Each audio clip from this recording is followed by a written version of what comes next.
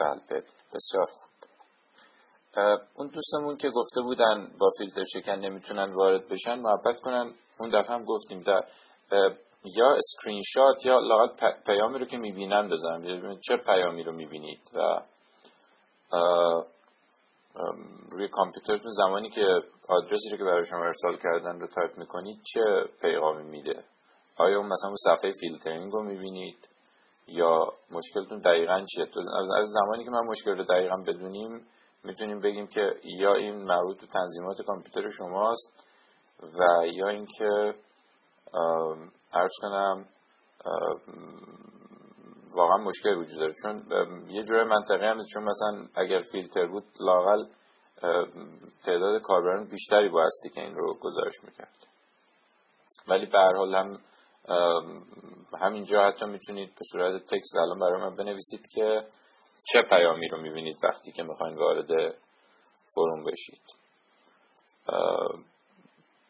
و حتما هم من و دوستان دیگه کمک میکنیم که زودتر مشکل حل بشه. ببینید بحث امروز ما بحث بسیار جالبیه، اگر که دوستان جزوه قبلش مطالعه کرده باشن بحثی است که مورد علاقه همه هست. بله بحث امروز ما همینطوری که دارید میبینید مربوط به بدافزارهای و مالورها هست، روش‌های تکنیکی که استفاده میشه برای دستیابی به کامپیوتر شما، برای نفوذ در ارتباطات شما و بله مسائلی مثل این. بذارید یه مقداری با هم دیگه کمک کنیم و یه مقدار خود دوستان بیان دونه دونه همین بدافزارهایی رو که الان دارین رو صفحه مقابلتون میبینید رو اینها رو بیاین توضیح بدید که چی است. مثلا همینطوری که میبینید بله یکی از دوستان بیاد بلنگو رو بگیره و بگه که اسب تروا یا تروجن هورس چیه اساساً و کاری که انجام میده چگونه اون رو مثلا با ویروس یا کرم ورم متمایز میکنه. بفرمایید دوستان. خب این که سوال خیلی ساده ای است، بیاد محبت کنید یکی از دوستان میکروفون رو بگیره و بگه که تفاوت تروجن مثلا با ویروس چیه.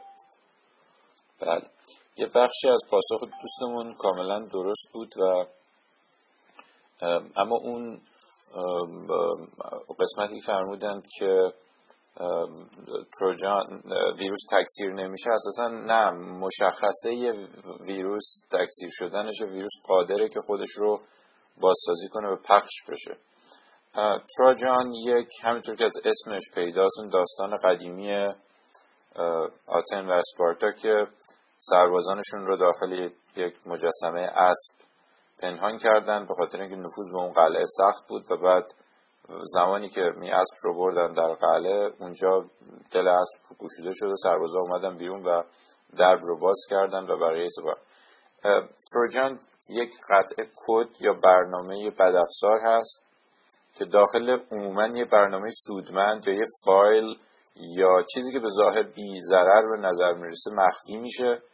زمانی که شما اون رو دانلود میکنید و باز میکنید اون وقته که کار مخرب خودش رو شروع میکنه. یعنی بیشترین کارهایی که تروجان ها معمولا انجام میدن اینه که مثلا سطح دسترسی ادمین ایجاد میکنن برای کسی که از بیرون میخواد وارد کامپیوترتون بشه، یا یه سری فایل‌های کامپیوترتون رو دستکاری میکنن، یه سری حفاظهای امنیتی رو از بین میبرن، ممکنه به داده هاتون آسیب برسونن، ولی عموما برای سرقت اطلاعات ازشون استفاده میشه. اگر توجه کنید یک نوع بدافزار دیگه هم داریم اونجا به اسم بکدور.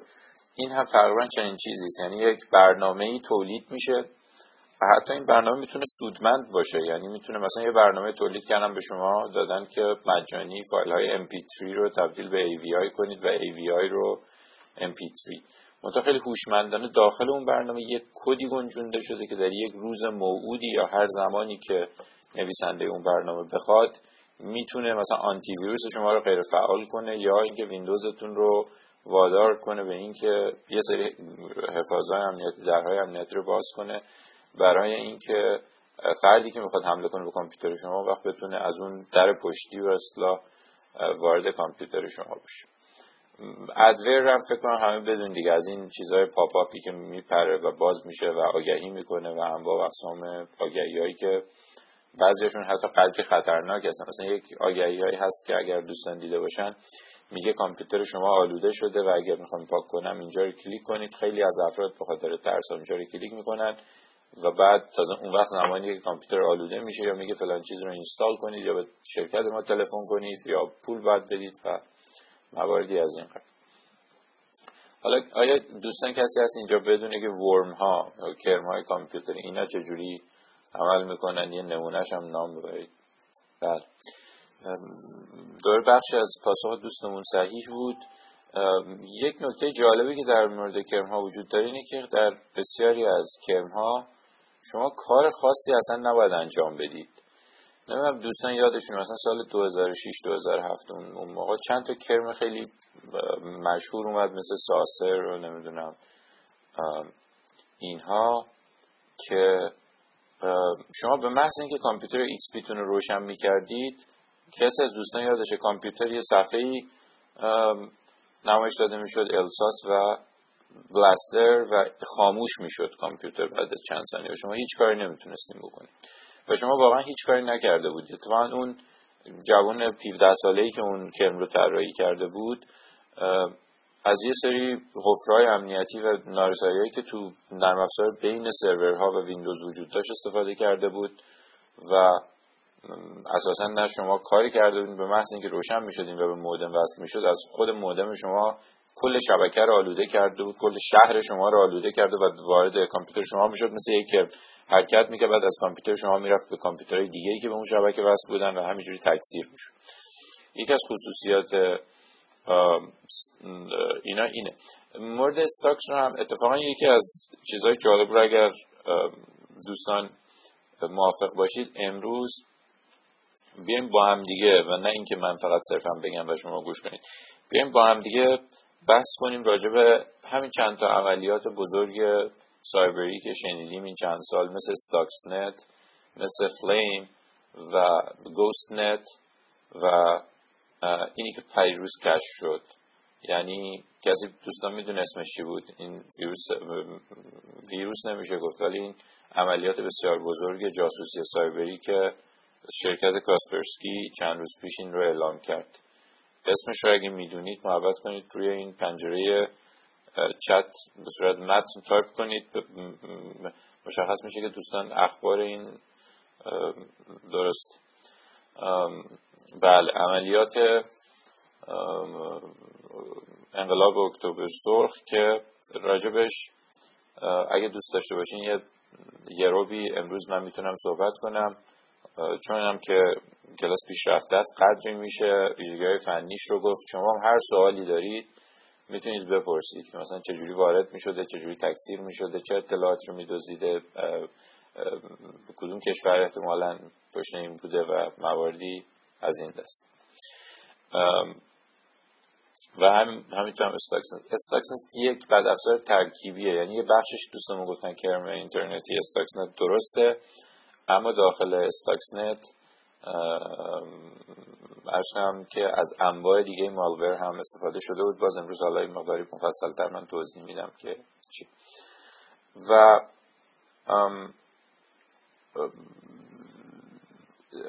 اینها همونطوری که الان تو این نمودار هم میتونید ببینید یا این پای چارت میتونید ببینید، خیلی در خصوصا افرادی که آشنایی زیاد ندارن با امنیت دیجیتال خیلی مصطلح میگن کامپیوترم ویروسی شده، ولی لغت ویروس عموما یه چیز خیلی قدیمیه و الان سالهاست واقعا که دیگه ویروس ها تهدید اول به شمار نمیان.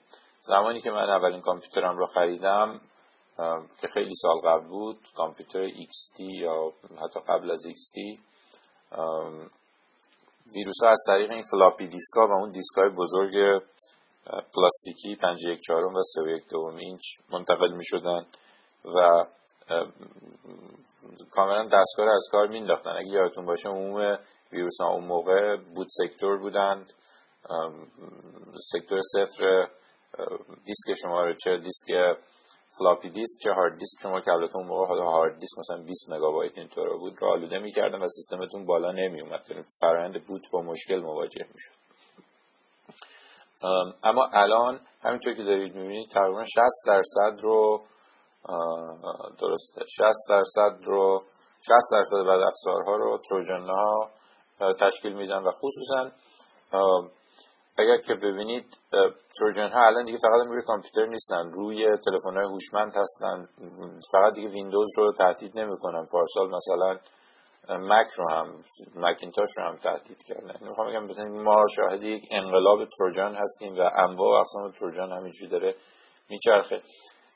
من یه تحقیقی خودم کردم، این سایتایی که برای دانلود در ایران میذارم به صورت مجانی تقریبا 90% اینها تروجن داشتن، خصوصا فایل‌های به اسم پچ و کرک و این چیزای اینجوری که شما میخواین یه نرم افزاری مثل چلیپا یا کلک رو قفلش رو بشکنید. اونا تقریبا همشون اصلا که تروجن داشتن. این یه دو تا اصطلاح دیگه هم بد نیست یاد بگیرید. اون اسکیرور هست که مثالشو براتون زدم دیگه، همتون هم حتما مواجه شدین باش. و اون اینه که یک پیغامی ظاهر میشه که کامپیوتر شما در خطره و ویروس داره و اگه میخواین که من پاک کنم اینجا رو کلیک کنید. باتنت رو جلسه پیش توضیح دادیم، اسپایور رو فکر کنم دیگه دوستان بدونن، تروجن رو توضیح دادیم، ورم رو توضیح دادیم، روتکیت هم خیلی دوستان زیادی احتمالاً تو این کلاس میدونن، ولی برای اونهایی که نمیدونن اون هم تقریبا نوعی از جا زدن بدافزار در شکل یک برنامه سودمند و طبیعی هست که اونم به منابع سیستمی شما دسترسی داره، حق دسترسی رو بالا میبره پایین میاره، یا یک سری مکانیزم‌های امنیتی که داخل ویندوز شما هست یا سیستم عامل شما هست برای مقابله با بدافزارها اونها رو خاموش میکنه. من از روی اینا خیلی به سرعت میگذرم به خاطر اینکه فکر میکنم جزوه دارین و به حد کافی هم خودتون میتونید برین تحقیق کنید و در این حال فکر کنم آگاهی عمومی خوبی هست راجع به اینکه بدافزارها چیانه. این جغرافیای بدافزار هاست. کسی میتونه بگه که قرمزترین کشور دنیا کجاست از لحاظ میزان آلودگی به بدافزارها و انتشارش و اینا؟ روی این نقشه تقریبا بله ترکیه هست. نه ترکیه هست و خیلی سال ترکیه هست و ترکیه بوده.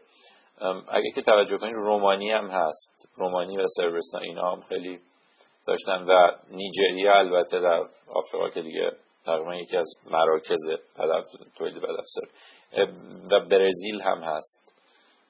اسپانیا، برزیل، رومانی، نیجریه اینها جز کشورهایی هستند که خیلی بدافزار درشون زیاده. حالا دلیل اینکه چرا اینجوریه میشه راجبش خیلی بحث کرد.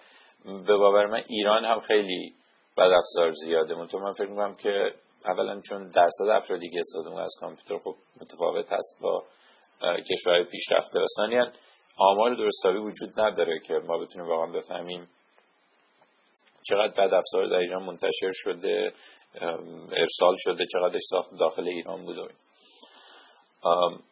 این رو بعدا میتونم براتون توضیح بدم. در مورد ترکیه جدا از این که حالا در مورد رومانی که رسما یه بیزنس هست، یعنی واقعا یه شهر وجود داره در رومانی، یه شهر کوچیکی هست که تبدیل شده به پایتخت اینترنت فراد، دزدن کردیت کارت، اطلاعات بانکی و اونجا حتی آدمای جنایتکاری هم که میخوان این کارو بکنن میرن اون شهر. و یکی از دلایلی که این سوال به نظرم خیلی سوال جالبیه، آیا کسی هست تو این کلاس بتونه توضیح بده که چرا عموما آلودگی بدافزار، تولید بدافزار و فروش بدافزار و بدافزارهای خیلی کارآمد تو کشورهایی است که سابقا سیستم حکومتیشون کمونیستی بوده، کشورهای شرق اروپا، چرا اوریجش از بقیه دنیا بیشتره؟ اگر دوستان چیز به ذهنشون میرسه بیان بگین. این سوال خیلی جالب. بله، یه بخشی از مقدمه شما درسته و اون اینه که بله، چون که در مثلا اتحاد جماهیر شوروی برای سالیان سال یه سیستم رسمی و قانونی وجود داشته، ولی یه بخش بسیار بزرگ زندگی در سیستم غیرقانونی جریان داشته. بنابراین الان هم تلقی عمومی جامعه شاید این باشه که ما یک اینترنت و رفتار اینترنتی و زندگی دیجیتال قانونی داریم و بعد یه زندگی زیرزمینی داریم. دوستانی که به وضعیت اتحاد شوروی رو مطالعه کردن یا اینکه به روسیه سفر کردن میدونن که در زمان کمونیست تقریبا بیشتر خانواده ها در حیات پشتی خونهشون اگه خونه داشتن، خب شما یه سری حیوانات یا مرغ و خروس و اینا دارین که قانونی هست و دولت میدونه و یا تو کلخوز هست یا حالا جای دیگه، ولی خیلی از افراد هم یه خوک یا مرغ و اینا رو به صورت غیرقانونی بازار سیاه رشوه دادن.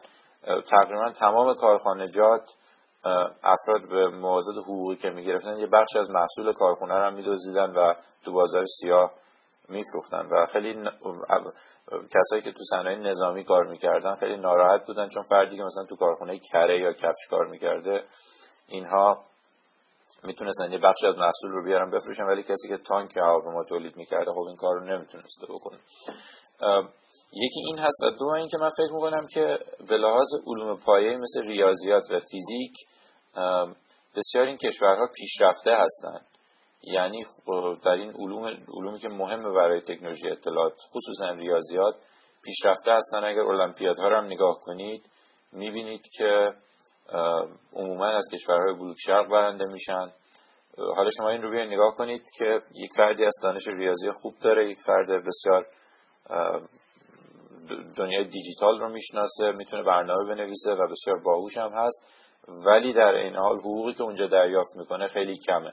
شما این دوتا چیز رو که هم مخلوط کنید از دلش همین بازار غیرقانونی اینترنت در میاد. یعنی کسی که مهندس کامپیوتری که همه جای دنیا ممکنه حقوقش مثلا یه مبلغی باشه داره در روسیه یا رومانی شاید 5 برابر کمتر میگیره و در این حال یه بخش از خرجش رو ممکنه ترغیب بشه که از این روش در به هر حال این بخشش رو توضیح میده.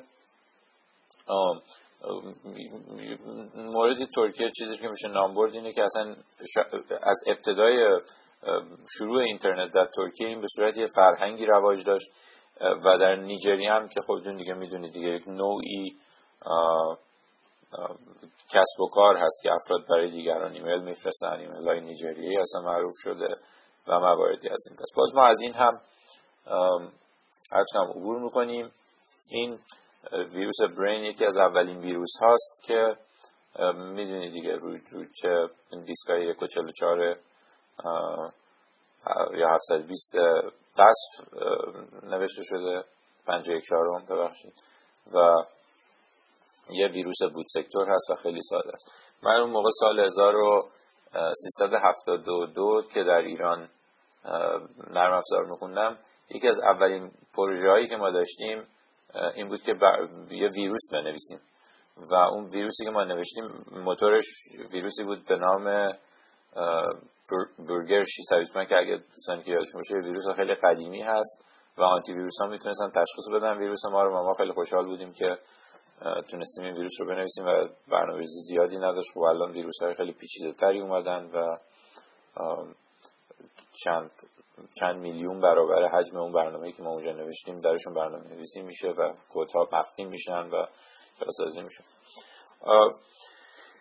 بله این هم طبعا میتونید حدس بزنید دیگه از سال 1900 اواخر دهه 1990 که ایمیل و اینترنت عمومی میشه و افراد شروع میکنن از ایمیل استفاده کردن. این اگه یادتون باشه هپی 99 یا آخرین سال قبل از سال 2000 این ویروس منتشر شد. دوستان اگه خوب نگاه کنن میتونن از شکل و شمایل پنجره بفهمن که کدوم ویندوز بوده. کسی میتونه از روی پنجره بگه که این احتمالاً کدوم ویندوز چه آفرین 98 بوده.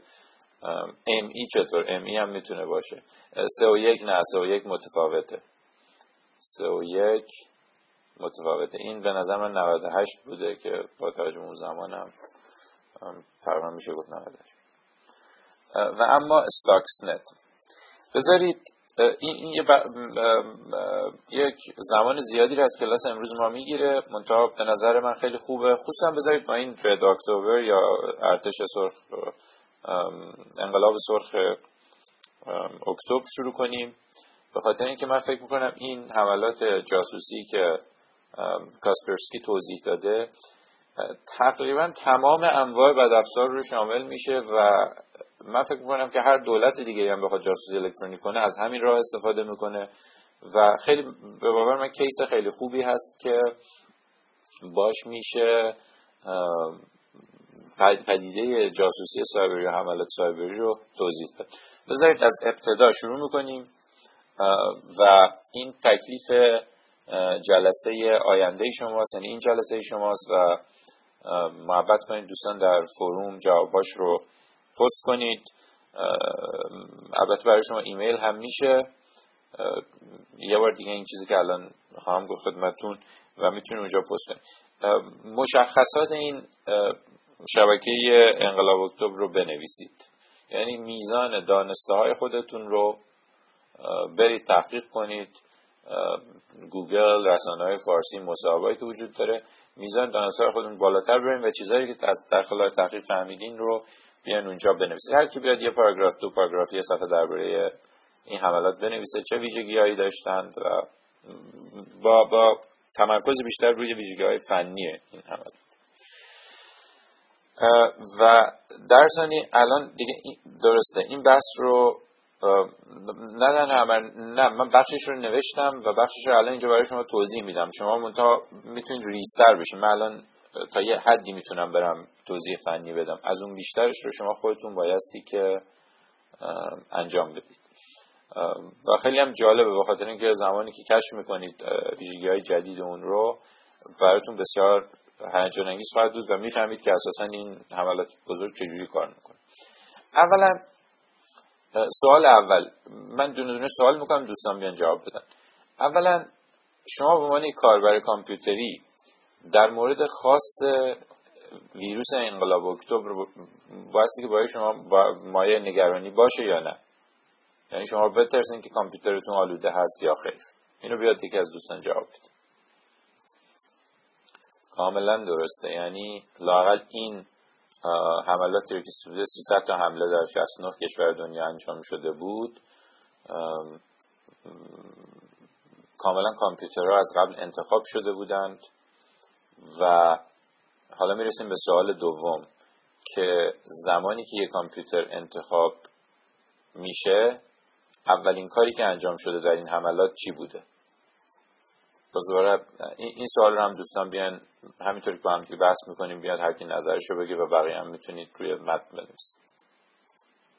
دوستان بیان خجالت نکشید، بیان میکروفون رو بگیرید و نظرتون رو بگید. به نظر شما اولین قدمی که حمله کننده برداشته چی بوده؟ بله تقریبا درسته. ببینید قدم اول که حالا بعد از شناسایی، البته چون یکی از دوستان نوشته بود شناسایی، بعد از شناسایی یعنی که فرض بفرمایید میخواد کسی به سفارت قزاقستان در روسیه حمله کنه به این معنی که وارد کامپیوتراش بشه و یه سری اطلاعات بدزده. قدم اول اینه که همین قزاقستان و روسیه رو انتخاب کنیم، درسته؟ بعد از این انتخاب مطلبی که دوستمون اینجا نوشته بود، یه دونه ایمیل به صورت خیلی مشخص ارسال میشه برای اون کامپیوتر، برای کسی که با اون کامپیوتر کار میکنه. در یکی از این موارد یه خودروی دست دوم رو عکسش رو میذارن اونجا، مینویسن بنزین کار میکنه که هم با اطلاعات دیگه و همراه این عکس خودرو یک فایل هست. و زمانی که شما اون فایل رو باز میکنید کامپیوتر شما آلوده میشه. این مرحله اول آلوده شدن. دوستان یه بخشی از این تکلیفی که گفتیم و بیاین تو فروم جواب بدید اینه که پیدا کنید ببینید چه فایل های ارسال شده. من همینجوری که سرانگشتی داشتم میشمردم حدود 20 تا 30 تا فایل مختلف ارسال شده و الان توی تکست دوستان بنویسن فرمت این فایل ها به نظر شما چی بوده؟ فایل هایی که من پی دی اف ندیدم حقیقتش، یکیش ورد بوده، درسته؟ فایل های مایکروسافت ورد بوده فرمت یکیش و دیگری نه اکسل، چیزهای اکسل بوده.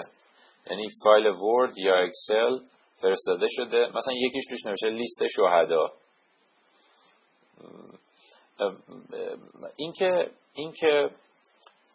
اینکه یک فایل ارسال نشده، فایل های مختلف به زبان های مختلف درباره موضوعات مختلف، مثلا همین یکی ماشین، یکی لیست شهدا، یکی مثلا، این نشون دهنده چی است به باور دوستان؟ اینم بیاین توضیح بدید. نه، نشون دهنده این است که کاملا به قول اون دوستمون کاستماایز بوده، یعنی کاملا هدفمند بوده. یعنی میدونستن که مثلا، خب البته این که حالا زیاد دانسته چیزی نیست، مثلا سفارت کرواسی زبانی که استفاده میکنه کرواسیه، بنابراین فایل رو به کرواسی نوشته بودن، اسم فایل به کروات بوده و در ثانی دقیقاً اون چیزی رو که میدونستن حتما باز خواهد شد و فرستادن. یعنی اون مورد لیست شهدا رو که میگم، وقتی فرستادن برای کسی میدونستن کسی که این لیست رو ببینه، اسمش رو ببینه، باز میکنه به خاطر اینکه شهدا در اون لیست است. بنابراین یکی از چیزهایی که کارشناسان الان میگن و میگن 100% دولتی پشت این بوده، اینه که شما برای همین طراحی و ترجمه و این ایمیل ها و پیدا کردن اون کامپیوترها و به صورت هدفمند ایمیل ارسال کردن، این کارا رو با ماشین نمیشه کرد. شما نیروی انسانی لازم داری، نیروی انسانی که بشینه مثلا این سفارت ها رو، مراکز رو تفکیک کنه و برای اینا ایمیل بفرسته، چون این کاری که با ربات نمیشه انجام داد. بخش افرادی بوده که آموزش دیده بود. حالا زمانی که اون فایل ارسال شد بعدش چی میشه؟ یعنی شما اون فایل رو باز کردید، اتفاق بعدی چیه؟ دوستان باز بیان جواب بدید. بله درسته. و اولین کاری که انجام میشده این بوده که من دارم خیلی با تفکیک بیشتر میگم از اون میزانی که تو اطلاعات عمومی تو رسانه‌های عمومی مطرح شد. ببینید اولین کاری که میکرده این بوده که این کامپیوتر رو شناسایی میکرده، میدیده این کامپیوتر سیستم عاملش چیه، چقدر رم داره، چقدر هارد دیسک داره، چند تا پارتیشن داره، چقدر هارد دیسک پره، و برای این کامپیوتر یه پروفایل درست میکرده. یعنی چی پروفایل درست میکرده؟ یعنی اون کسی که از دور دسترسی داره دیگه از این به بعد اون کامپیوتر رو به عنوان مثلا کامپیوتر دبیر اول سفارت قزاقستان در روسیه میشناسه. درسته؟ و بعد عملیات دیگه ای که رو اون کامپیوتر انجام میشده تماما دوباره سفارشی و کاستماایز بوده، مخصوص خود اون کامپیوتر بوده. متوجه شدین؟ پس بنابراین اولین گام اینه که یک پروفایل برای این کامپیوتر درست کنین، کامپیوتر رو شناسایی کن. این یک. دو، از اینجا به بعد وارد یک کاری میشیم که اون ارسال و اجرای یه سری چیزیست که بهش ماژول میگن، یا قطعه یا پیمانه یا هر چی، مثل قطعات یه پازل. اینا حدود 1000 تا بودن. در مورد رد اکتبر حدود 1000 ماژول مختلف بوده. هر ماژول یه کار داره، یه وظیفه‌ای داره. بعضی از ماژول ها نصب میشن، ارسال میشن، نصب میشن، اکتیو میشن، فعال سازی میشن و بعد خودشون رو پاک میکنن یا از دور پاک میکنه کسی اینها. بعضی دیگه نه، میمونن در کامپیوتر شما. وظیفه بعضی از ماژول ها این است که مثلا مطلبی که دوستمون نوشتن، کامپیوتر رو ایندکس کنه، ببینه کدوم داده کجا قرار داره. وظیفه برخی دیگه ماژول ها اینه که مثلا فایروال شما رو خاموش کنه. میخوام بگم که بنابراین 1000 قطعه برنامه ارسال شده روی اون کامپیوتر و هر کدومشون یه کاری رو انجام داد. حالا بیاین شروع کنیم ببینیم که به باور شما اولین کاری که در اون، بعد از شناسایی، بعد از پروفایل کردن اون کامپیوتر، اولین کاری که در اون کامپیوتر انجام شده چیه؟ و اون مرحله اول بعد از آلوده شدن، یعنی فایل ارسال شده، فایل باز شده، کامپیوتر آلوده شده، کامپیوتر آلوده پیغام فرستاده برای مرکز کنترل که آقا شما الان دیگه به من دسترسی داری، قدم بعدی چی؟ خب این رو مثل که خودم باید توضیح ببین. قدم بعدی قدر پیچیده است، یه سری کارهای بسیار زیادی انجام میشه. اولین کاری که انجام میشه دستکاری فایل های سیستم عامل ویندوزه. به خاطر چی؟ به خاطر اینکه قدرت تشخیص رو بگیره. و مثلا یکی از کارهای جالبی که این رد اکتبر انجام میداده اینه که میومده خوب توجه کنید، نرم افزار آفیس شما رو و نرم افزار PDF ادوب آکروبات شما رو آلوده می‌کرده. کسی از دوستان میتونه جواب بده چرا آفیس و ادوب آکروبات رو آلوده می‌کرده؟ درسته، این یه دلیل بسیار خوبیه. یعنی شما من و خودتون هم نگاه کنید، اکثر داکیومنت هایی که ما مبادله میکنیم یا ورد یا PDF، درسته؟ و یه دلیل خیلی خیلی خوب دیگه رو هم دوستمون نوشته. ببینید ما تقریبا روزانه از آکروبات استفاده میکنیم، یعنی یه چیزی که هر روز اکتیو میشه. حالا برای چی ورداشته نرم افزاری رو که هر روز ما ازش استفاده میکنیم رو آلوده کرده؟ دقیقاً به خاطر اینکه هر روز ازش استفاده میکنیم، به خاطر اینکه اگه به تصادف یا با ویروسگیر یا با هر شکل دیگری بخشی از بدافزار پاک شد، با ران کردن و اجرای مجدد آکروبات اون بخش ترمیم میشه و دوباره شروع میکنه مثل سابق به فرستادن اطلاعات. یه مثال ساده برای شما میزنم. مثلا اون بخش اون قطعه‌ای از برنامه که داره اطلاعات میفرسته وسطش برق رفت، باتری جدا شد یا هر چی شد و اون تکه فایل خراب شد. یه بخشی از کل این برنامه آلوده پاک شد، خراب شد، دستی یا غیر دستی. کاری که آکروبات میاد انجام میده یا ام اس آفیس انجام میده اینه که یک پارچگی این مجموعه قطعات حمله کننده رو حفظ کنه و اینا رو ترمیم کنه. یکی از کارها اینه. و در موارد دیگه کاری که انجام میداده ام اس آفیس و آکروبات این بوده که خیلی جالبه، از این به بعد فایل های ادوب و فایل های وردی رو که شما با اون کامپیوتر تولید میکنید رو اگر برای کسی دیگه خودتون بفرستید و او باز کنه، کامپیوتر اون هم آلوده میشه. این یک. دو،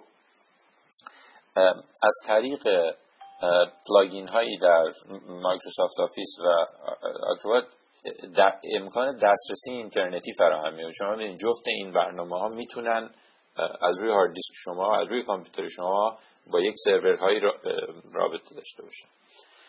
یکی از کارهای بسیار جالبی که دوباره من دیدم کرده اینه که خب این اطلاعات بستی که برای مرکزی ارسال بشن، درسته؟ این مرکز مثلا اسمش هست کامند اند کنترل، اون مرکزی که تمام این کارا رو اونجا انجام میده. اطلاعات براش ارسال میشن، اطلاعات از اونجا درخواست میشه، یه سری اطلاعات پاک میشن. خب به باور شما چگونه مثلا یک کار خیلی ساده ای کرده برای اینکه شما وقتی که میبینید اطلاعات داره اونجا ارسال میشه نگران نشید؟ کسی میتونه بگه چی کار کرده؟ یا اگه شما بودید چی کار میکردید؟ متوجه میشم من چیز فنیش رو نمیگم، برای اینکه شما نبینید که یه سری اطلاعات داره ارسال میشه و نگران بشید. چیکار کرده به نظر شما؟ اوکی. یکی از کارهایی که کرده اینه که مثلا فکر میکنم اگر اشتباه نکنم 25 تا دومین نیم خریده، درسته؟ نام دامن نام سایتی رو خریده که عموما شبیه هست به مثلا مایکروسافت. مثلا یه مایکروسافت با یه دونه او اضافه وسطش یا یه دونه ای او آخر. شما وقتی که میبینید تو فایروالتون که یه سری اطلاعات اینجا ارسال شده، کل لغت رو بیشتر آدما کامل نمیخونن، درسته؟ و شما نگاه میکنید میبینید بله یه سری اطلاعات رفته برای مایکروسافت مثلا چیزی نتورک. منطق که بهش میگن هوریستیکی که تو مغز بشر چیزه که تا آخر نمیخونه. همون اول که میگه مایکروسافت آخرش هم نتورک داره میگه اوکیه و داره. خود مایکروسافت چون دائما با سرورهای خودش تماس داره مسئله مهمی نیست. این یکی از کارهاییه که این کرده، این قطعات انجام میدادن که برای اون سرور، یعنی اومده یه سری سرورها رو شبیه سازی کرده که اسمشون بله این حالا داستان خیلی مفصل تری هست از اینکه مغز انسان جمله رو چجوری میخونه و چند حرف رو میخونه، چجوری و سر این کلی بس هستش تو روانشناسی تکاملی. بنابراین این یکی از کارهای دیگه بوده که این انجام داده و اطلاعات رو ارسال میکرده. حالا وقتی ما داریم از اطلاعات صحبت میکنیم به باور شما چه اطلاعاتی، یعنی چه نوع اطلاعاتی رو ارسال میکرده؟ بیاد با طور دوستان توضیح بدید. درست. بذارید به صورت باش دوستان خوب نوشتن اینجا و بذارید به صورت یه مقداری کلاسه به شما بگم. یکی این که هر نوع اطلاعات، یکی از دوستان خیلی خوب نوشت، دنبال سری اطلاعات خاصی که اون مرکز کنترل ازش میخواسته که مثلا برو دنبال یه فایل های به این اسم، فایل هایی که توشون فلان لغت هست. مثلا فرض کنیم یکی دنبال همین غنیسازی اورانیوم بوده، میره و دنبال لغت غنیسازی اورانیوم رو کل سیستم شما میگرده. یکی از چیزهای خیلی جالبی که من دیدم توی این ویروس این بود که این حتی توی فایل های، این خیلی جالب بود، یک ماژول یا یک قطعه نوشته بودن که با سیستم FAT حتی فایل هایی که شما از رو فلش دیسکتون پاک کردین رو هم بازسازی میکنه، بین اونها میگرده. یعنی تا این حد روش کار شده بوده که شما یک فلش دیسک دارید، 2 سال قبل روش یه فایل بوده و الان این رو متصل کردید و این شروع میکنه فلش دیسک شما رو گشتن و حتی فایل های پاک شده شما رو هم ارسال میکنه برای عرض کنم اون دیگه کسی میتونه از دوستان مثال بزنه که دیگه اطلاعات رو از کجا و به چه شکل میگرفته. یه مورد خیلی سادهش رو دوستان بتونم بگم. بسیار خوب، بسیار خوب. این هم خیلی سوال خوبی بود که آیا ارسال این همه اطلاعات نیازمند سرعت بالای اینترنته؟ این سوال بسیار خوبیه. احتمالاً نه، با سرعت‌های متوسط هم میتونه عمل کنه، به خاطر اینکه اینها دنبال حجم بالای اطلاعات نیستن، دنبال بیشتر تجزیه و تحلیل اطلاعات روی کامپیوتر خود شما صورت میگیره و بعد فقط اون داده هایی که حاوی اون اطلاعات باشن رو برمی‌داره ارسال میکنه و تا زمانی که شما از کامپیوتر استفاده نمی‌کنید، مثلا رفتید ناهار و کامپیوتر به اینترنت متصله، این کار رو میکنه. حتی در مواردی من یک نمونه از این حملات رو دیدم، میدونست کامپیوتر رو روشن کنه، یعنی کامپیوتر در حالت استندبای رو روشن کنه برای اینکه نصف شب بتونه کارهای خودش رو انجام بده. این از اما ببینید دسته‌بندی شده بخوایم ببینیم که چطور عمل میکرده. یه بخشش خب فعالیت‌های مثلا کیبورد شما بوده، هر کیلاگر قطعاتی بودن که مسئولیت کیلاگر داشتن، هر کلیدی رو شما فشار میدادید اون رو میفرستاده، از این طریق پسورد و همه چیزای شما رو میگرفت.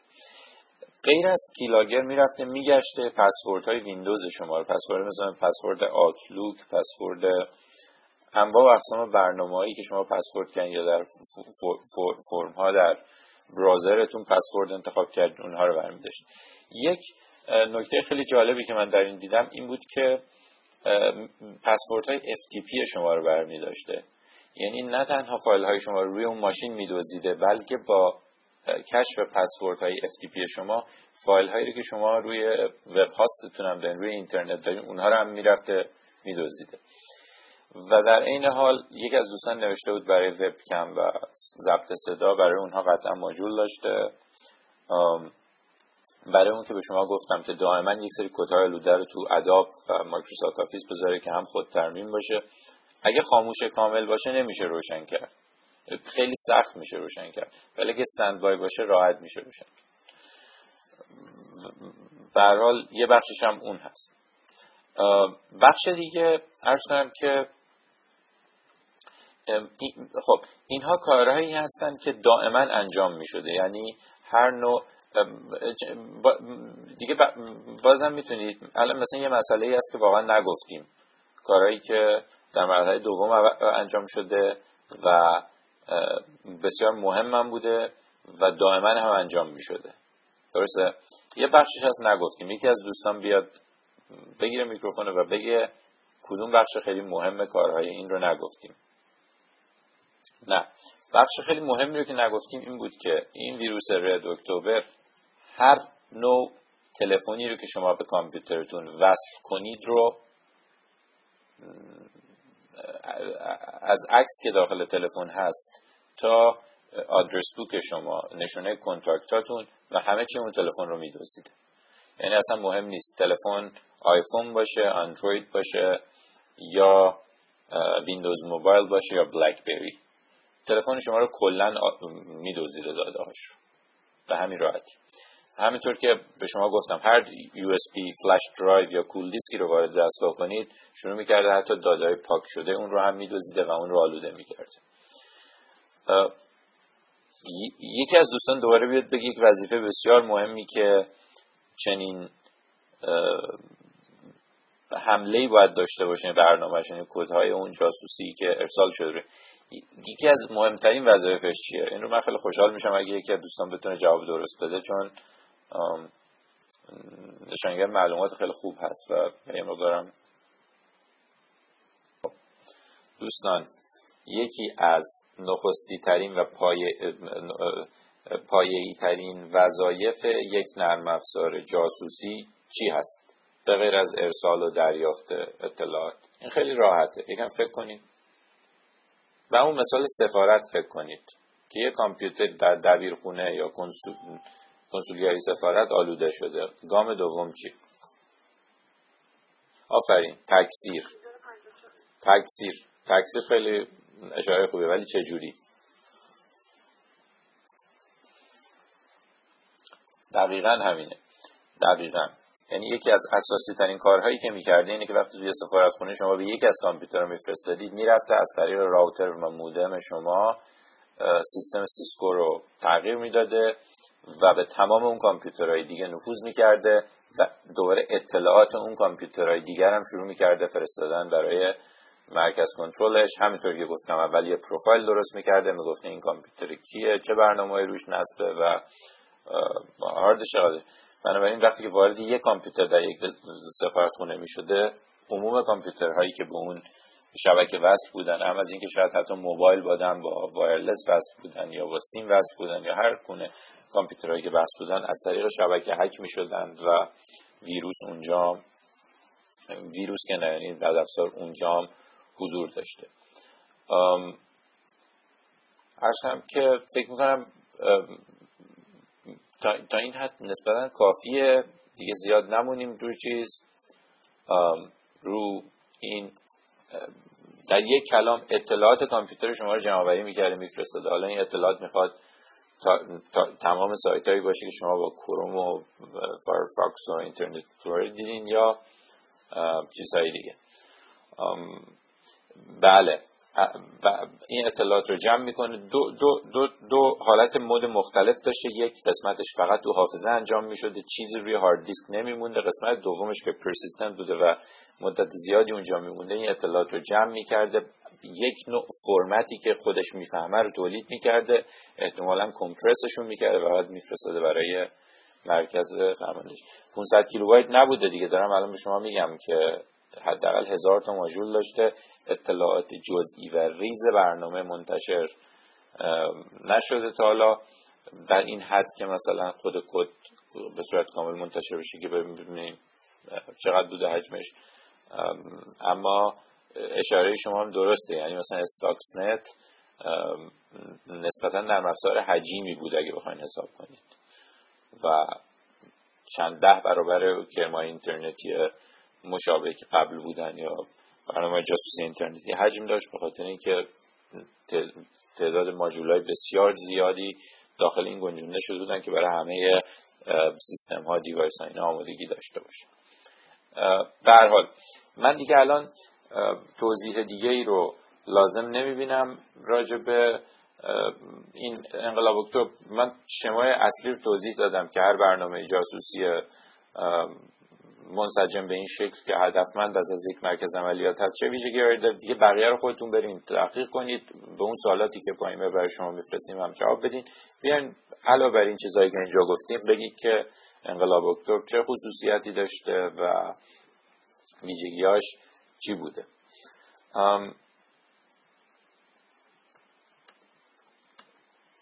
بسیار عالی. و اما استاکسنت هم که میدونید. حالا این رو یه سوال دیگه دارم. به نظر شما عمده ترین فرقی که استاکسنت با این سری حملات داشته چی بوده؟ بله، یکیش هم مثلا روی کشورش هم بعدا میتونید روی فروم خودتون بحث کنید. اکتبر سرخ برای دزدی اطلاعات بوده، استاکسنت برای چی بوده؟ برای خرابکاری بوده. ولی شما از کجا قطعا میگید که استاکسنت هم برای هم خرابکاری نبوده و هم جمع‌آوری اطلاعات؟ درست. نه، به نظرم یکی از تفاوت‌های عمده این بوده که این رد اکتبر تا جایی که من میدونم فقط به پی سی ها و کامپیوترهای شخصی و تلفن‌های هوشمند لطمه میزد، در صورتی که استاکسنت هدف اصلیش ماشین‌های صنعتی زیمنس بودن که در اون سانتریفیوژها و اون جایی که ایران برنامه تحقیقات هسته‌ایش رو داره اونها رو اذیت میکرد. بنابراین ببینید اینکه چه افرادی هدف قرار گرفته میشن، اینکه چه نوع سخت افزاری هدف قرار گرفته، همه اینا در این موارد متفاوته. استاکسنت تقریبا اولین حمله خیلی بزرگ و سازمان یافته سایبری هست علیه تجهیزات فردی که مثلا میخوان فلان چیز رو در موردش کند کنن یا بازداری داشته باشه. فلیم هست. فلیم رو میدونی، فلیم هم تخریب میکرده، دیتابیس ها رو از بین میبرده و مسائلی از این دست. اتفاقا این رو میگن نسبتا شبیه فلیم ساختارش، منتها خب تخریب نمیکنه، صرفا اطلاعات رو در حجم ترابایت برمی‌داره و یک فرمتی انتقال میده جایی که بعداً به این اطلاعات برن بررسی بشن. و خب راجع به بحث بدافزارها و ویروس‌ها من دیگه صحبت خاصی ندارم. از اینجا بعد دیگه شما سوال کنید و مطمئنم هستم سوالای زیادی دوستان دارن راجع به این جنگ‌های سایبری، بدافزارها، حتی فریب‌هایی که یه بخشش لااقل تکنیکی هست و با انتقال یک کد روی کامپیوتر شما شروع میشه. هر سوالی دوستان دارن رو اینجا مطرح کنن، من با کمال میل جواب میدم. بفرمایید. من والا همه سوال شما رو فهمیدم الا اونجا که گفتید چون زبان برنامه‌نویسی چی هست؟ نه، ببینید وقتی که کد رو بالاخره باز کردن، کاری که کاسپرسی کرده این بوده که حفره درست کرده و این اطلاعات رو و این کدها رو ریخته داخل اونجا و بعد اینا رو آنالایز کرده، تحلیل کرده. اینها کد رو پیدا کردن و توی اون کد مثلا شما میدونید ما تو کد یه سری کامنت ها میذاریم که مثلا فلان بخش از اینجا کار خاصی هم انجام نمیدن، فقط برای اینه که خود برنامه‌نویس یادش بیاد این قسمت چیه. یه سری نوت میذاری و اونها رو مثلا دیده در داخلش واژه‌های خیلی رایج هکرهای روسی هست. منتها حتما براتون توضیح. منتها عرض کنم که چیزی که بیشتر کارشناسان میگن اینه که نه، کسی که بتونه یک همچین چیز پیچیده‌ای رو درست کنه و تیم داشته باشه و احتمالاً کار امنیتی و اطلاعاتی بکنه، قطعاً میتونه 5 تا لغت روسی برنامه‌نویسی رو هم پیدا کنه و اونجا بذاره، به خاطر اینکه همه بگن که روسا درست کردن. یه تلقی وجود داره بین کارشناسا که هکرهای چینی پشت این داستان هستن و وجود اون کلمات روسی در اونجا چیزی که بهش فالس فلگ میگن و اینکه شما یه کار انجام بدی بندازی گردن کسی دیگه. دوستان پرسیدن که فرق بین ویروس و هکر و خرگوش چیه؟ الان براتون قشنگ توضیح میدم. ویروس یک برنامه است که اولا خیلی تاریخش قدیمی بوده، زمانی که ویروس‌های زیادی بودن چند دهه قبل بود. الان خب یه بخش کمی از بدافزارها رو تشکیل میده. ویروس یه چیزی است که مثلا روی یک هارد دیسک اکسترنال با یک ایمیل با یک فلش دیسک وارد کامپیوتر شما میشه، خودش رو تکثیر میکنه، از اون به بعد هر فلش دیسک سالمی رو اونجا بذاری آلوده خواهد شد، بعد دوباره همون فلش دیسک رو یک کامپیوتر سالم بذاری اون کامپیوتر هم آلوده خواهد شد و عمدتاً ویروس‌ها تخریب میکنن. کارشون تخریب اطلاعات، یا اینکه صفحه نمایش شما رو سیاه میکنن، فایل‌های شما رو پاک میکنن، کل هارد رو فرمت میکنن. کرم ها نه، شما هیچ کار خاصی نمیکنید. اینطوری نیست که یک سی دی رو بخواید چیز کنید یا یک برنامه آلوده رو دانلود کنید. نه، به محض اینکه روشن میکنید سازنده و طراح کرم از حفره‌های امنیتی که داخل سیستم ویندوز، سیستم عامل شما شبکه وجود دارن سوء استفاده میکنه برای اینکه وارد کامپیوتر شما بشه و همینجوری از کامپیوتر شما بره به یک کامپیوتر فرد دیگری بدون اینکه تکثیر بشه. همون ورم داره حرکت میکنه. خرگوش الان خب کمتر هستن، ولی قبلا نمیدونم دوستان اگه یادشون باشه یک نوع بدافزارهایی بود که روی لینک کلیک میکردید و یکو هزاران پنجره باز میشد. همینجوری پنجره جدید باز میشد، یعنی که ایمیل فرستاده میشد. اینا رو بهش خرگوش میگن به خاطر اینکه با سرعت خیلی خیلی زیادی زاد و ولد میکنه و منابع سیستمی شما رو مثل سی پی یو، مثل حافظه، اینها رو اشغال میکنه و کامپیوتر شما رو لحظه‌ای از کار میندازه و بعد دوباره ریستارت کنید تا خرگوش رو حذف کنید. مورد سیستم عامل مک نسبتاً در حملات اینجوری نسبتاً امن‌تره، نه اینکه امن مطلق باشه. ما گفتم دیگه تروجان داشتیم روی سیستم عامل مک، ولی به خاطر اینکه دونه دونه این بدافزارهای بزرگی که ما دیدیم اساساً با دستکاری و منیپولیت کردن سیستم‌های کنترل داخلی ویندوز این کار رو انجام میدن و ظاهراً بیشتر در دسترس افرادی که این کار رو انجام میدن هست داده‌های داخلی ویندوز تا مک. به خاطر همین بیشترشون روی پی سی منتشر میشن تا مک. بفرمایید دوستمون آقای 198. اون اسکرور که گفتم، یعنی کسایی که شما رو میترسونن برای اینکه بعد کامپیوترتون رو آلوده کنن، مثال خوبیه که در اکثر این سایت‌های ایرانی مثلا آدم بخواد لینک رو کلیک میکنه و اونجا میرسه کامپیوتر شما به شدت آلوده است و یه کسی دسترسی داره و این حرفا. و بعد اونجا که تماس میگیری تازه اونجاست که یا حالا براتون یه فایل دیگه میفرسته که اون واقعا کامپیوتر رو آلوده میکنه، یا اینکه میگه مثلا تلفنی به من $100 $200 بده، من مشکل شما رو با تلفن حل میکنم، که اینم کلاهبرداری است. نسبتا درسته، یعنی ویروس یک فایلیه به هر حال که شما به هر حال باید اون فایل رو اجرا کنید. درسته؟ یعنی یه فایل رو برای شما فرستادن، روش نوشتن که اگه میخوای آخرین عکسای منو ببینی اینجا رو کلیک کن و این یه فایل اجرایی است. کلیک که میکنید کامپیوترتون آلوده میشه و بعد دیگه تکثیر میشه هر چی دیگه. در مورد کرم معمولا یک همچین اتفاقی نمیفته.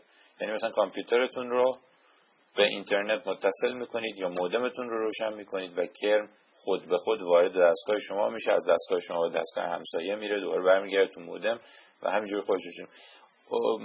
عموما کرم ها پیچیده تر هست ساختار برنامه‌نویسی. یه چیز جالب هم که داره، به نظر من حجمشون هم بزرگتر هست از ویروس ها. مثلا این کرم استاکسنت واقعا حجمش بزرگ بود و به خاطر اینکه ماژول های خیلی زیادی داخلش بود. بله احتمال خیلی زیادی داره. مثلا روی لپتاپتون احتمال واقعا زیادی داره که یک برنامه‌ای نصب کرده باشن که دقیقا مثل همینی که توضیح دادم اطلاعات لپتاپ شما رو ارسال کنه، لپتاپ های دیگر رو آلوده کنه، فلش دیسک رو آلوده کنه و همیشه.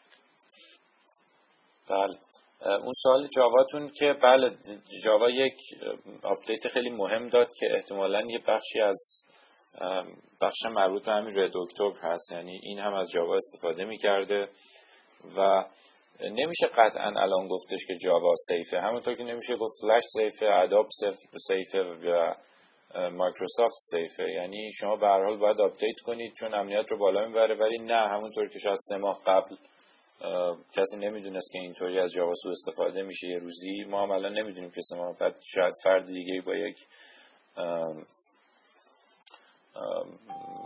تکنولوژی بهتری بیاد و یه کد دیگه‌ای بنویسه که دوباره جاوا نیازمند آپدیت کردن باشه. یعنی اینو نمیدونیم دیگه. نه به نظر من یه موقعی سخته. باید که پاک کنید همه چیز رو، کامپیوتر رو برگردونید به اون حالت به قول معروف میگن فکتوری ست، یعنی همون جوری که اون ابتدا خریدید. یعنی کلا همه چیز رو پاک کنید با اون کلید F8 و عین اون روز اول رو اون حالت رو بازسازی کنید و این یک قدری به شما امنیت میده. اینترنت ملی هم در این که عملی میشه یا نه با قطعیت نمیشه که مثلا عموما طرحهای دولت ایران رو خودشون هم فکر نمی‌کنم دقیق بدونن که چیکار میخوام بکنن و چه برنامه‌ریزی دارن. دولت ایران خیلی ساده بگم تلاش میکنه که ترافیک داخلی و ترافیک خارجی رو جدا کنه. یعنی یک این کار رو که قطعا میخواد بکنه که سرورهای دولتی، سازمان‌های دولتی، دانشگاه، مدرس، مرکز چیز، یعنی همه بلاز جغرافیایی داخل ایران باشه، یعنی دیتا از کانادا یا آمریکا منتقل نشه، کاری که همه دنیا بقیه دنیا انجام میشه. و ثانیاً نه اصلا میخواد ترافیک داخلی رو جدا کنه از خارجی، یعنی یک اینترنت درست کنه که افراد در اون فقط بتونن سایت‌هایی که واقعا داخل کشور هست برن و یک من فکر میکنم یه طرحی هم که داره برای اینه که ترافیک داخلی رو خیلی ارزون به شما بده و با سرعت خیلی بالا، و هدف اصلی این خواهد بود که شما به خاطر اینکه انگیزه ایجاد کنه برای کاربران داخلی که سایت‌های مجاز داخلی رو برن، حالا با سرعت بالای اینترنت و با قیمت پایین، و به مرور توجه به سایت‌های خارجی کمتر بشه.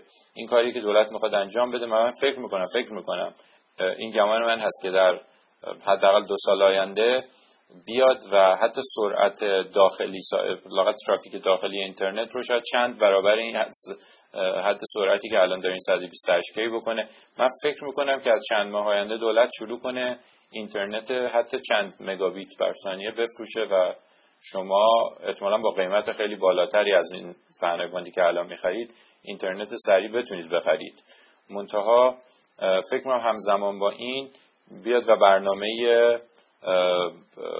توزیع این ترافیک در داخل شروع کنه. تو مشکلی که اینجا وجود داره اینه که ما که در داخل محتوایی به اون صورت نداریم. یعنی مردم میرن اینترنت که فیسبوک رو ببینن، جیمیل رو ببینن، گوگل رو ببینن. محتوای فارسی زیادی به اون صورت نیست و قبلا هم امتحان شده. مثلا سایت کلوب، شما خاطرتونه سایت کلوب امتحان شده و خب چه به لحاظ فنی چه به لحاظ اقبالی که کاربران دارن با فیسبوک خب قابل مقایسه نیست. یا سایت های دیگه ای که مثلا سایت کلام که مثلا در مقابل یوتیوب، سایت های ویدیو شیرینگی که در مقابل یوتیوب درست شده، یا خبرگزاری یا چیزهای دیگه. فکر می‌کنم به خاطر اینکه محتوا نداریم باز هم توجه کاربران به محتوایی که خارج از ایران هست و ترافیک که با خارج از ایران کاسته نخواهد شد و همینطور خواهد بود. حالا کاربران روش‌های جدیدی پیدا میکنن برای اینکه از فیلتر عبور کنن، همین بازی که چند سال گذشته بود. دوستمون راجع به BTS موبایل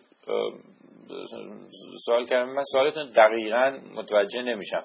من میدونم ایستگاه BTS موبایل چیه و لوکیتینگ هم میدونم چیه، منتها چی میخواد لوکیتینگ بکنه؟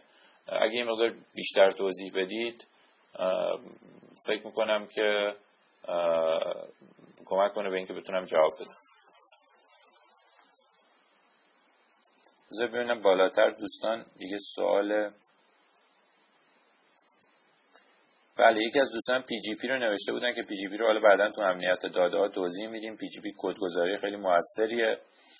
یکی از دوستان نوشته بودن که همین حملاتی مثل شبکه ارواح و فلیم و استاکسنت و اینها و جنگ سایبری دقیقاً درسته. یعنی به نظر میرسه که پشت پرده حملات اینطوری دولت‌ها باشن و بیشتر هدف هم شاید دولت‌ها بوده باشن علیه فعالان اینترنتی، فعالان سیاسی و اینا. همونطور که دفعه قبلم گفتم مثلا در مورد ایران عموما از اکسپلویت پک ها استفاده میشه. یعنی میرن در روسیه میرن یک نرم افزار سفارشی که آنتی ویروس هم نتونن تشخیص بدن مینویسن و بعد همون رو با فایل ورد یا PDF برای فعالان سیاسی ارسال میکنن. شما باز میکنین، کامپیوترتون آلوده میشه و دولت از شما جاسوسی میکنه. اون موردی هم که دوستمون راجع به فرق ویروس و کرم گفته بودن هم درست بود نسبتاً، مثلا اون قسمتش که میگفتن که کرم شما لازم نیست کاری بکنید، خودش رو مدیریت میکنه. دوست دیگه هم راجع به تورنت پرسیدن. بله دقیقاً از تورنت فیلم، موزیک، خصوصا نرم افزار دانلود کنید. قطعاً این نرم افزار آلوده هست، احتمال زیادی هست که این آلوده باشه، چون کسی که برای رضای خدا نمیاد اونجا این رو بذاره، نرم افزار رو به این هم زحمت بکشه آپلودش کنه که شما استفاده کنید. و دقیقاً همین اصلا این سوال اصلی اینه که یعنی واقعا بدافزارهایی که روی کامپیوتر فردی وجود داشته باشه و ویروس کشا نتونن این رو پیدا کنن، حتی ویروس کشای پیچیده مثل کاسپرسکی یا مکافی یا حالا نورتون اینها، واقعا اینا رو چجوری آدم میتونه مطمئن باشه که بدافزار داره؟ راه حل قطعیش به باور من فقط مانیتور کردن داده های ورودی خروجی شبکه و کنترل کردن دونه دونه این سرورهایی است که اطلاعات داره ارسال میشه. آیا شما این سرورها رو میشناسید؟ آیا این شما بودید که میخواستین این پاکت های داده اونجا ارسال بشن؟ که این هم کار متخصص بسیار بسیار خوب شبکه است و حتی دوستان که کاربر پیشرفته کامپیوتر هستن هم شاید در این حد نتونن تمام داده‌های ورودی خروجی رو مانیتور کنن و بازبینی کنن. دیگه همین دیگه میگم اگر شما بخواید فایروال و ویروس گشایی کنار بذارید، کاری که برای شما میمونه مانیتور کردن داده‌های ورودی خروجی شبکه است. پیشنهاد من به شما اینه که از تورنت استفاده نکنید، کامپیوترتون رو یه بار فرمت کنید، از دوباره ویندوز رو اینستال کنید و هیچ وقت هم از نرم افزارهای قفل شکسته و داده‌های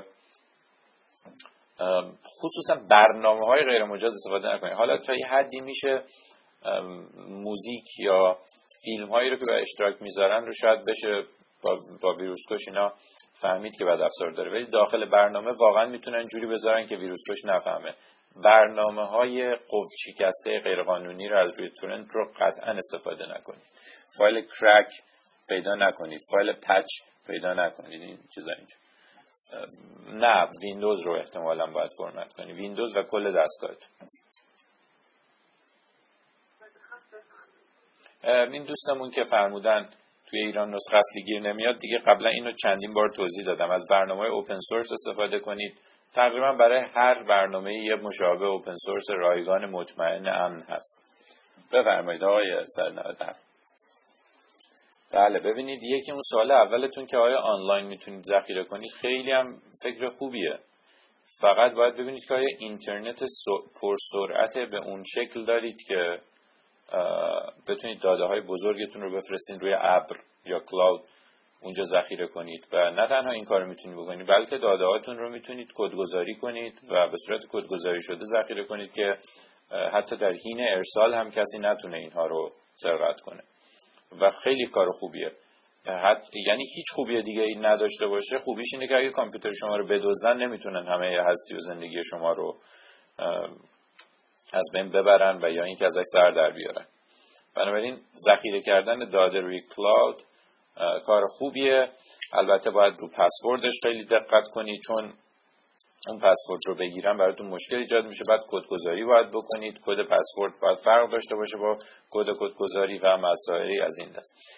این هم که فرمودید درسته دیگه، همون اکسپلویتر من توضیح دادم. اولا خود ردوکتور رو نمیتونن استفاده کنن، بخاطر اینکه الان دیگه ویروس کشان میشناسن این رو، اما حملات مشابه این رو میتونن. منتها تصور کنید اینجا علیه مثلا چند تا سفارتخونه حمله صورت گرفته. دولت ها اگه مثلا با 1 میلیون نفر اکتیویست روبرو باشن، باید برای هر کدوم اینا یک کد اختصاصی بفرستن، یکی بشینه برای همه اینا نامه بفرسته، بعد پروفایل ها رو وقتی برمیگردونن آنالیز کنه، تحلیل کنه، ببینه مثلا آقای فلانی از چه کامپیوتری استفاده میکنه، دائما داده های اون رو چیز کنه و یک مجموعه نفرکار بسیار زیادی میخواد که خصوصا در مورد ایران که تقریبا فکر کنم یه بخش زیادی از مردم منتقد هستن، عملی نباشه که کامپیوترهای همه منتقدین و شاید بشه افرادی که پروفایل سیاسی دارن، آدم‌های سرشناس اکتیویست هستن رو این کار رو کرد و قطعا هم به باور من دولت میکنه این کار رو الان. ولی اینکه بیاد تمام شهروندان رو این کار رو کنه، این یک جمعیت چند صد هزار نفری میخواد که فقط این داده ها رو بشینن و مانیتور کنن و تحلیل کنن، چون اینا کارهایی است که با دستگاه نمیشه انجام داد.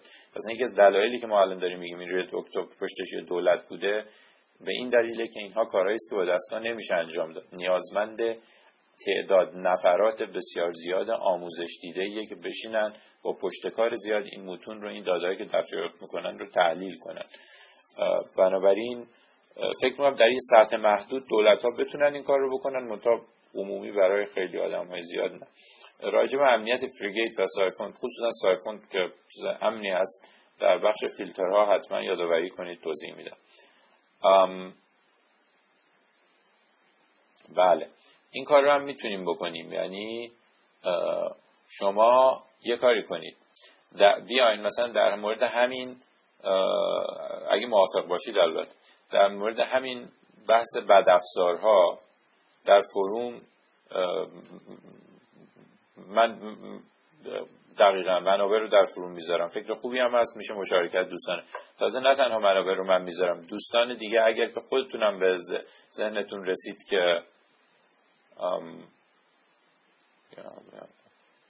منابعی به ذهنتون رسید که برای دوستان میتونن مطالعه کنن، آدرسش رو اونجا بذارید، منتها مطمئن باشید که امن باشه و اگه سایتی باشه که ما نتونیم امنیتش تایید کنیم و مجبورم پاک کنیم. پلیس سایبری